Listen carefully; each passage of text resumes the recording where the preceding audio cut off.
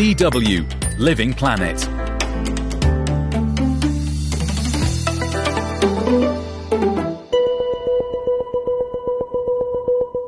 The growth trajectory of plastics is just quite frankly scary. By 2050, we will produce between 3 to 4 times as much plastics as we're producing today. I really think plastics is a tangible expression of all that is wrong with capitalism. Plastic in its price doesn't take into account the externalities, the cost of pollution, the cost on marine health, the cost on human health. Plastics play a key role also in enabling the renewable energy infrastructure, whether we talk about solar panels or wind turbine blades. Plastic's a wonderful material. The thing that's wrong with plastic is the way that we use it. We're designing things to last for 100 years and then we're using them for 20 minutes and throwing them away. That's the problem.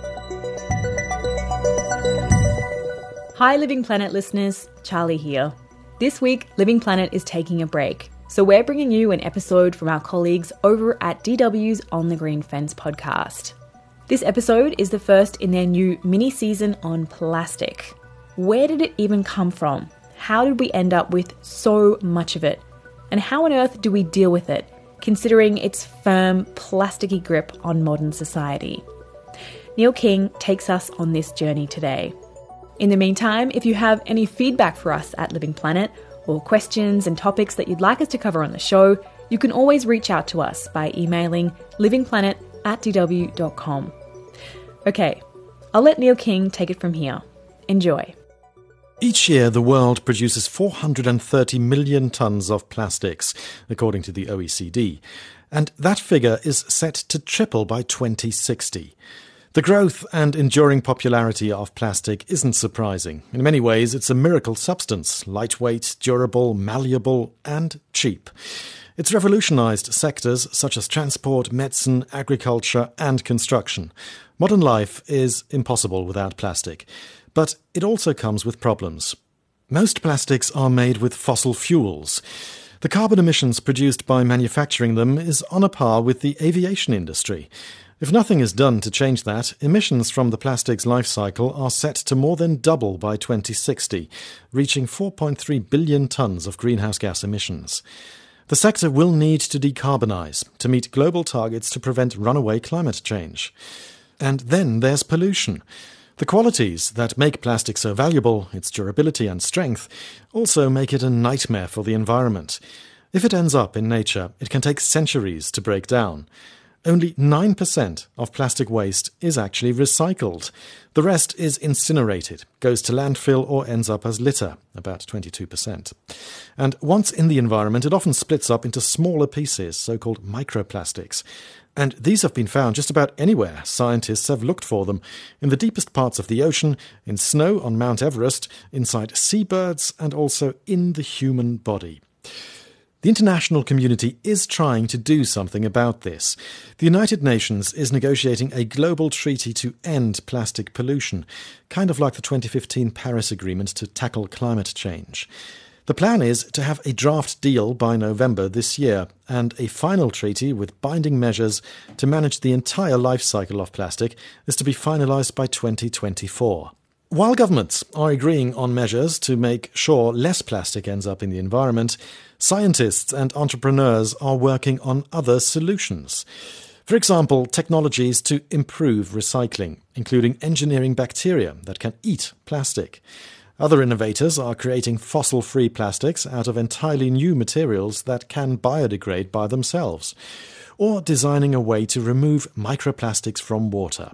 But the best solutions may fall short if we fail to grasp the dynamics that made us so dependent on plastics to begin with. Plastic seemed like this miracle material in the early days, an answer to a lot of problems, offering a lot of great things for life. That's Susan Frankel, a journalist from the US and the author of the book Plastic, a Toxic Love Story. In it, she documents the rise of plastic and how it came to be that we live in a world pervaded by plastic stuff. And at a certain point, we have sort of come to realize that we are very dependent on this stuff that has serious, serious problems, both for our health and for the environment. Looking at that storyline, from rapture to disenchantment, it really describes sort of a love affair gone wrong, or even more than that, a kind of dysfunctional relationship, because we are utterly dependent on this stuff that is very bad in many ways for us. Okay, so let's go back to where this romance began. And for that, we need to go back more than 100 years, to a time before plastics, when many of the objects around us would have been made from materials from the natural world, things like wood, glass, metals, ivory, silk, tortoiseshell. But around this time, in the second half of the 19th century, there was growing awareness about the limits of what the natural world could offer, and the search for new, malleable materials was on. Chemists and inventors had been experimenting with different substances. They already had natural polymers, plastics such as rubber and shellac, but things took a leap forward with the discovery of celluloid. I'll let Susan explain the rest.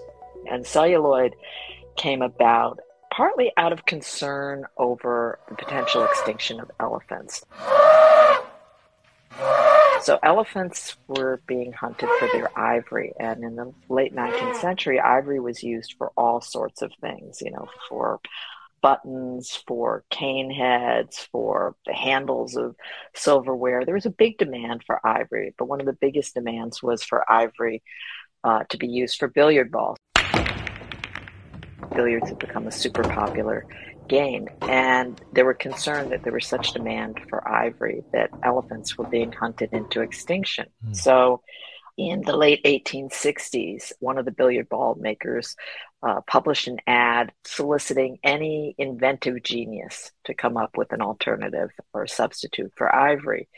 That ad caught the eye of a kind of amateur inventor named John Wesley Hyatt, who decided he might try to do something, and he began tinkering, trying different materials, and eventually had this big breakthrough of combining cellulose, which was basically cotton, and camphor and other solvents, and came up with this material that was hard, but also could be molded. It was malleable. It sort of had the consistency of shoe leather, and he called it celluloid.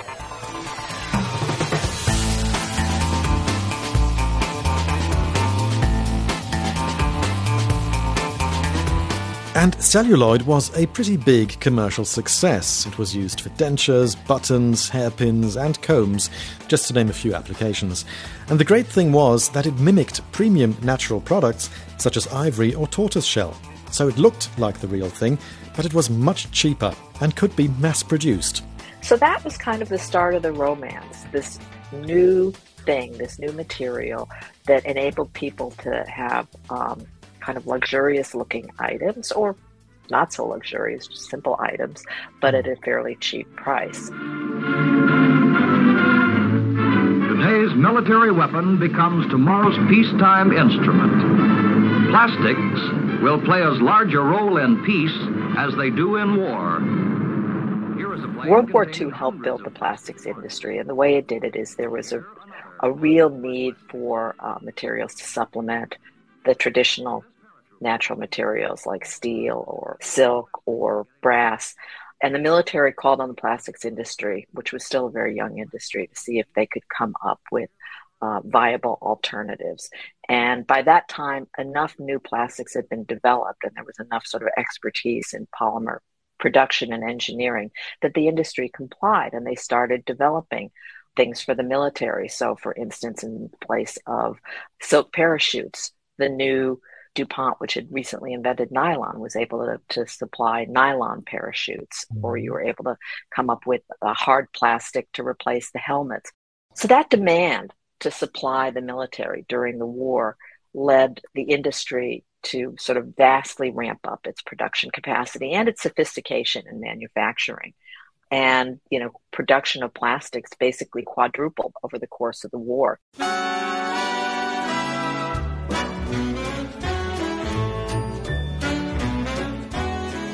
This wasn't just a time of technological change, was it? I mean, there were advances in science and chemistry, but also there was a lot of social change around this, wasn't there?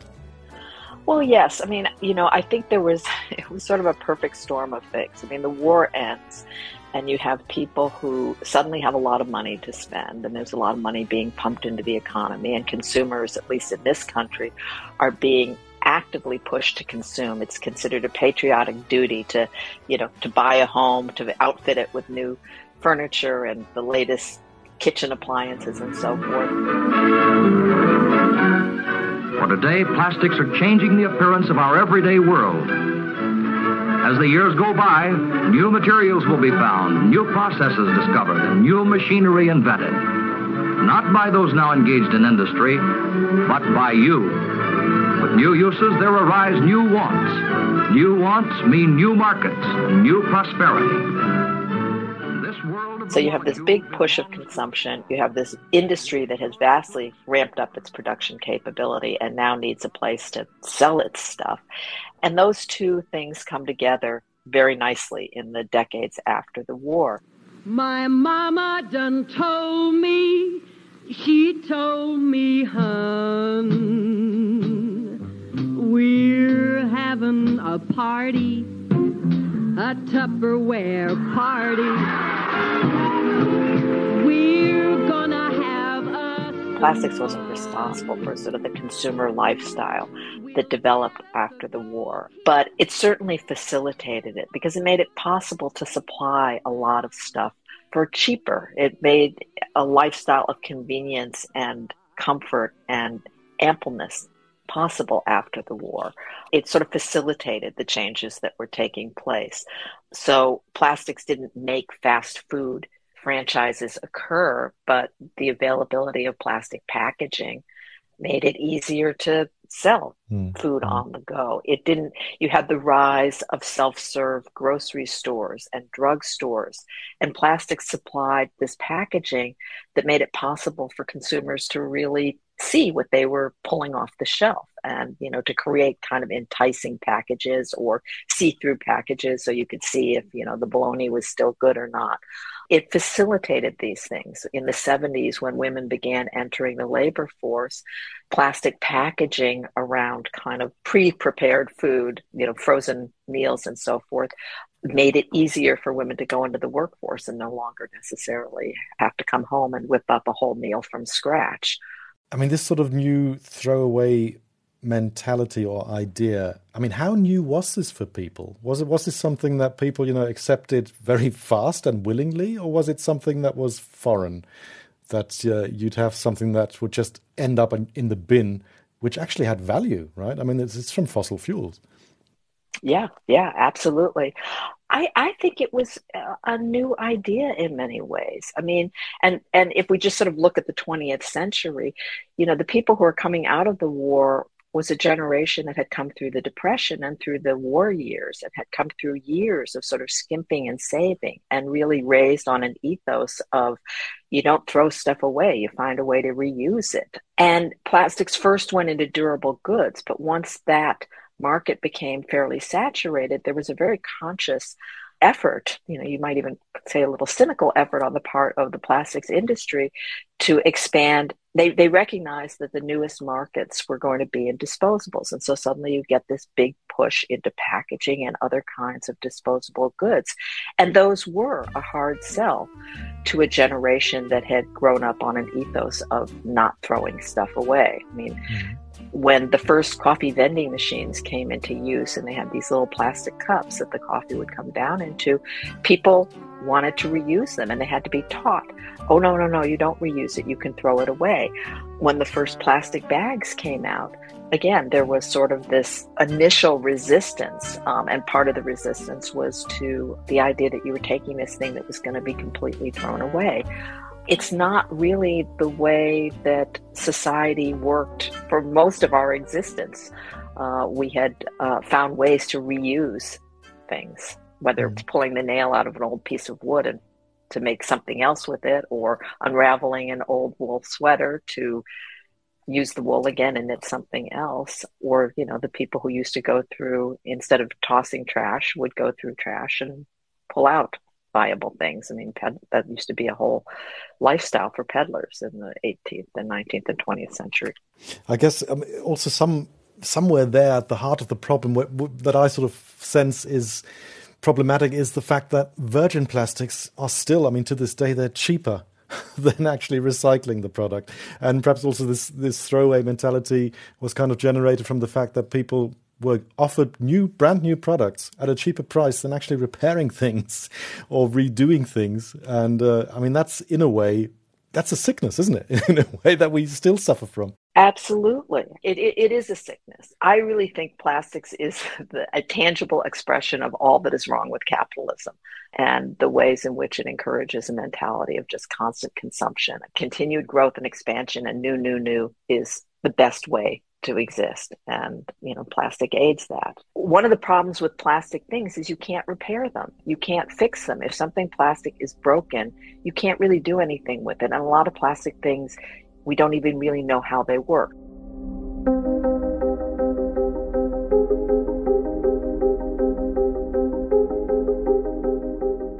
I think the turning point is really the late 60s, early 70s. I think that's when, we're starting to get saturated with a lot of single-use plastics. And culturally, one of the touchstones is when The Graduate came out. That's a movie.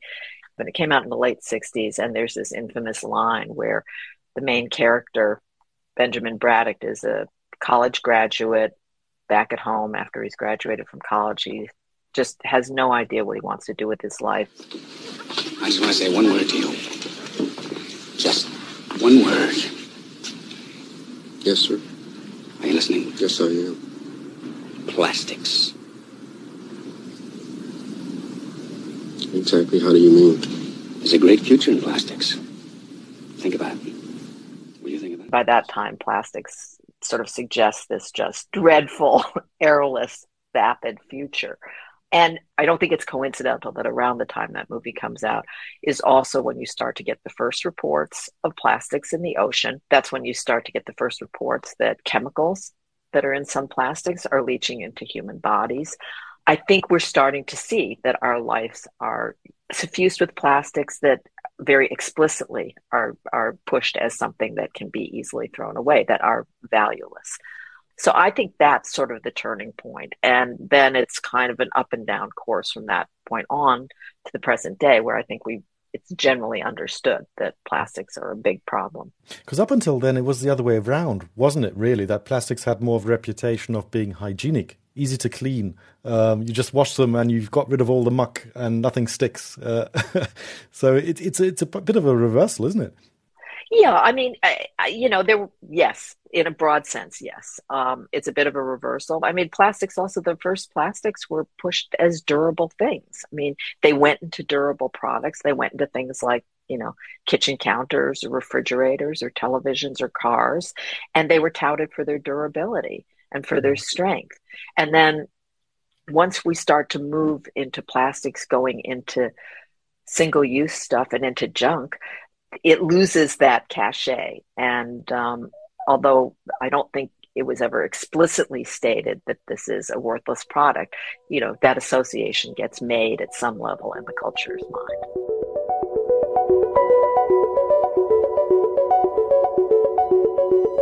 It's hard to wrap your mind around what the level of plastics in the environment really means. And like the idea that microplastics could cross the blood-brain barrier, it makes you shudder.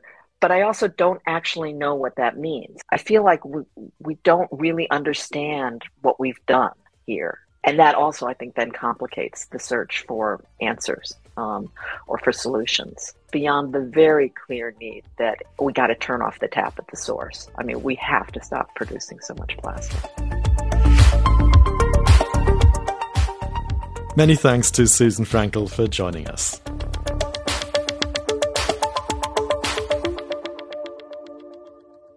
As we've heard, plastic production and plastic waste is projected to continue growing over the next few decades, as is the plastic's carbon footprint. So addressing these problems is going to require a rethink of how we produce, use and dispose of this valuable material. Asia is currently the largest producer of plastics in the world. China alone accounted for 32% of global production in 2021, while North America is in second place with around 18%. Europe is responsible for around 15% of production. The Plastic Waste Makers Index says just 20 petrochemical companies are behind the production of more than half of all single-use plastic. US-based company ExxonMobil is at the top of the list, followed by US chemicals company Dow and China's Sinopec. Together, these three account for 16% of polymers destined for single-use plastic. Looking more closely at plastic waste, the biggest contributor on that front is the US, where the average person generates 221 kilograms per year, according to the OECD. In European countries, it's around 114 kilograms per person, so about half that. In China and India, it's under 20 kilograms. Now, the UN argues that the global community can cut plastic pollution by 80% by 2040 if it moves away from virgin plastics and reduces the amount of plastic produced in the first place. We'd also have to dramatically improve reuse and recycling systems so that these products stay in the economy and don't end up in the environment. Now, more than 100 countries have implemented their own measures to target plastics, including restrictions or taxes on single-use plastics. EU countries have banned disposable plastic plates, straws, cutlery and cotton buds. China has also banned single-use bags and utensils from major cities. India, too, has banned the use and production of single-use plastics. Spain has a tax on non-reusable plastic packaging, while the UK taxes plastic packaging that has less than 30% recycled plastic. Some of the measures being intensely negotiated as part of the UN Plastic Treaty include caps on plastic production, reducing problem plastics that are difficult to recycle, and placing restrictions on certain hazardous chemicals. I asked Sheila Agarwal Khan, Director of the Industry and Economy Division at the United Nations Environment Programme, what else we can expect. So, of course, the global instrument that is being negotiated now is being negotiated by member states. And so member states will decide on the level of ambition they choose to have. And they would be able to set the regulation and laws in place to be able to change behavior of manufacturers across the full value chain. But at the end of the day, of course, we're also expecting industry actors, again, across the full value chain, to also come forward and already start taking action even ahead of a treaty being negotiated. At UNEP, I mean, do you get a sense of just how much pushback there is from the fossil fuel and also the plastics industry towards, this global treaty, or are they playing along? Are they willing to compromise? I think it's a mixed bag. I don't think I could say that it's a homogeneous situation. We see some looking at post-consumer resin in their production of polymers. We see others looking at substitute materials, but we haven't seen changes in terms of the kind of additives going into the plastics that are being produced, and we haven't seen changes in terms of the range of different polymers that are being produced, some of which are not recyclable. The connection between carbon emissions, the climate crisis, and also the plastics industry, the fossil fuel industry. We're using plastics for practically everything these days in the modern day world. It's hard to imagine it functioning without plastics right now. What happens to plastics if we, actually implement our Paris climate target goals and go net zero by 2050? Because then the carbon emissions that are caused by plastics would also have to go to net zero, wouldn't they? Yes, and in fact, we see industry trying to move towards net zero. I guess the biggest challenge is if we will be able to have substitutions and substitutions that actually also don't have a footprint. I guess we would, of course, see a lot of less plastic pollution than we have today. But it would really mean a change at a systemic level across the full value chain.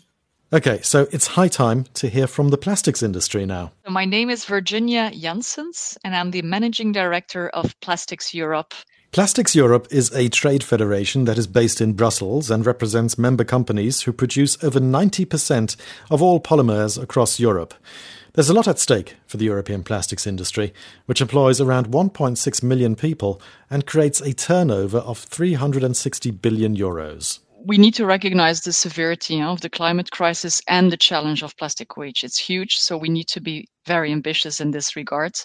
For us as well, we work with the premise discarded plastic waste is unacceptable in any environment. And that is our guideline in our action as well, and our driver. So we support as an organization and our members, of course, the very same objective to end plastic pollution by 2040. And we want to support that through the creation of a circular economy. So it sounds like the industry recognises the problem and is willing to transform. And we'll be looking more closely into the aspect of recycling in a separate episode of this series. But while recycling sounds good, most critics say it's completely insufficient to address the problem and that plastics production needs to be capped at the source. So I asked Virginia how she feels about a cap on plastics production. Our answer to making sure that we end plastic pollution, Neil, and where we see the biggest fair and just impact is to work rather at the application level and see where there is problematic and evaluate where there is problematic unnecessary plastic applications that are just prone to be littered, for instance. There's a lot of people speaking about caps, but they all have different caps in mind. They have different definitions in mind. Is it a cap on virgin? Is it a cap on everything? How will that play out? How will that be applied fairly at a global level?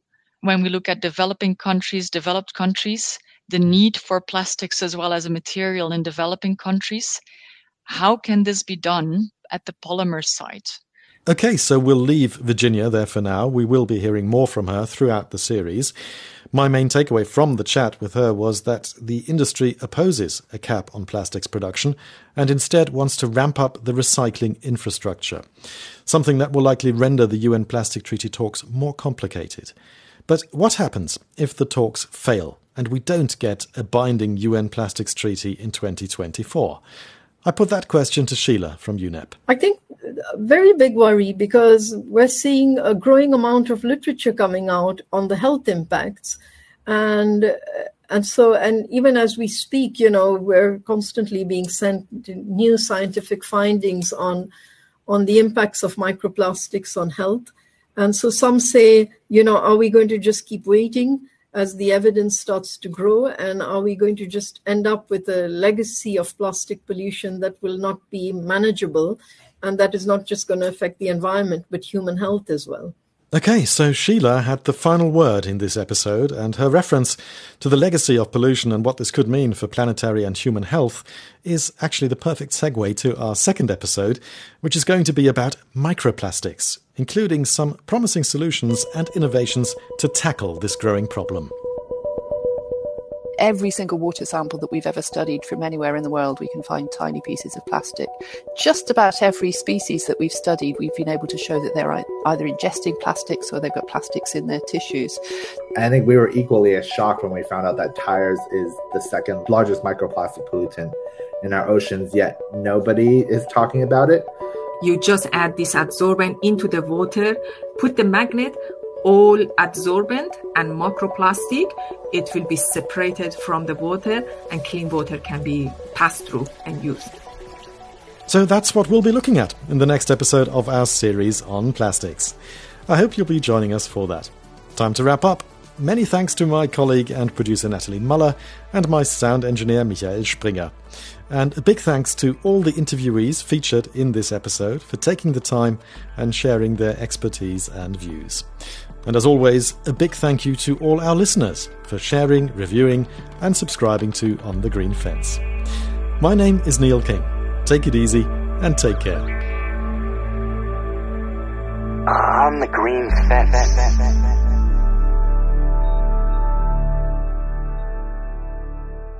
You've been listening to an episode of DW Environment's On the Green Fence podcast from their new mini-season on plastic. You can find the rest of the season and all of their other episodes anywhere you get your podcasts. From plastic to lab-grown meat to AI to edible cities, On the Green Fence covers a whole bunch of fascinating innovations and how they relate to the environment. So I highly recommend checking it out if you haven't done so already. As for Living Planet, we'll be back next week with more environment stories from around the world. And in the meantime, if you'd like more DW Environment content, you can read our stuff online at dw.com/environment. You can also watch it on YouTube and TikTok. Just search for DW Planet A to find us there. And you can follow us on Instagram and Facebook. Just search for DW Global Ideas and Environment. I'm Charlie Shield. Thanks for listening.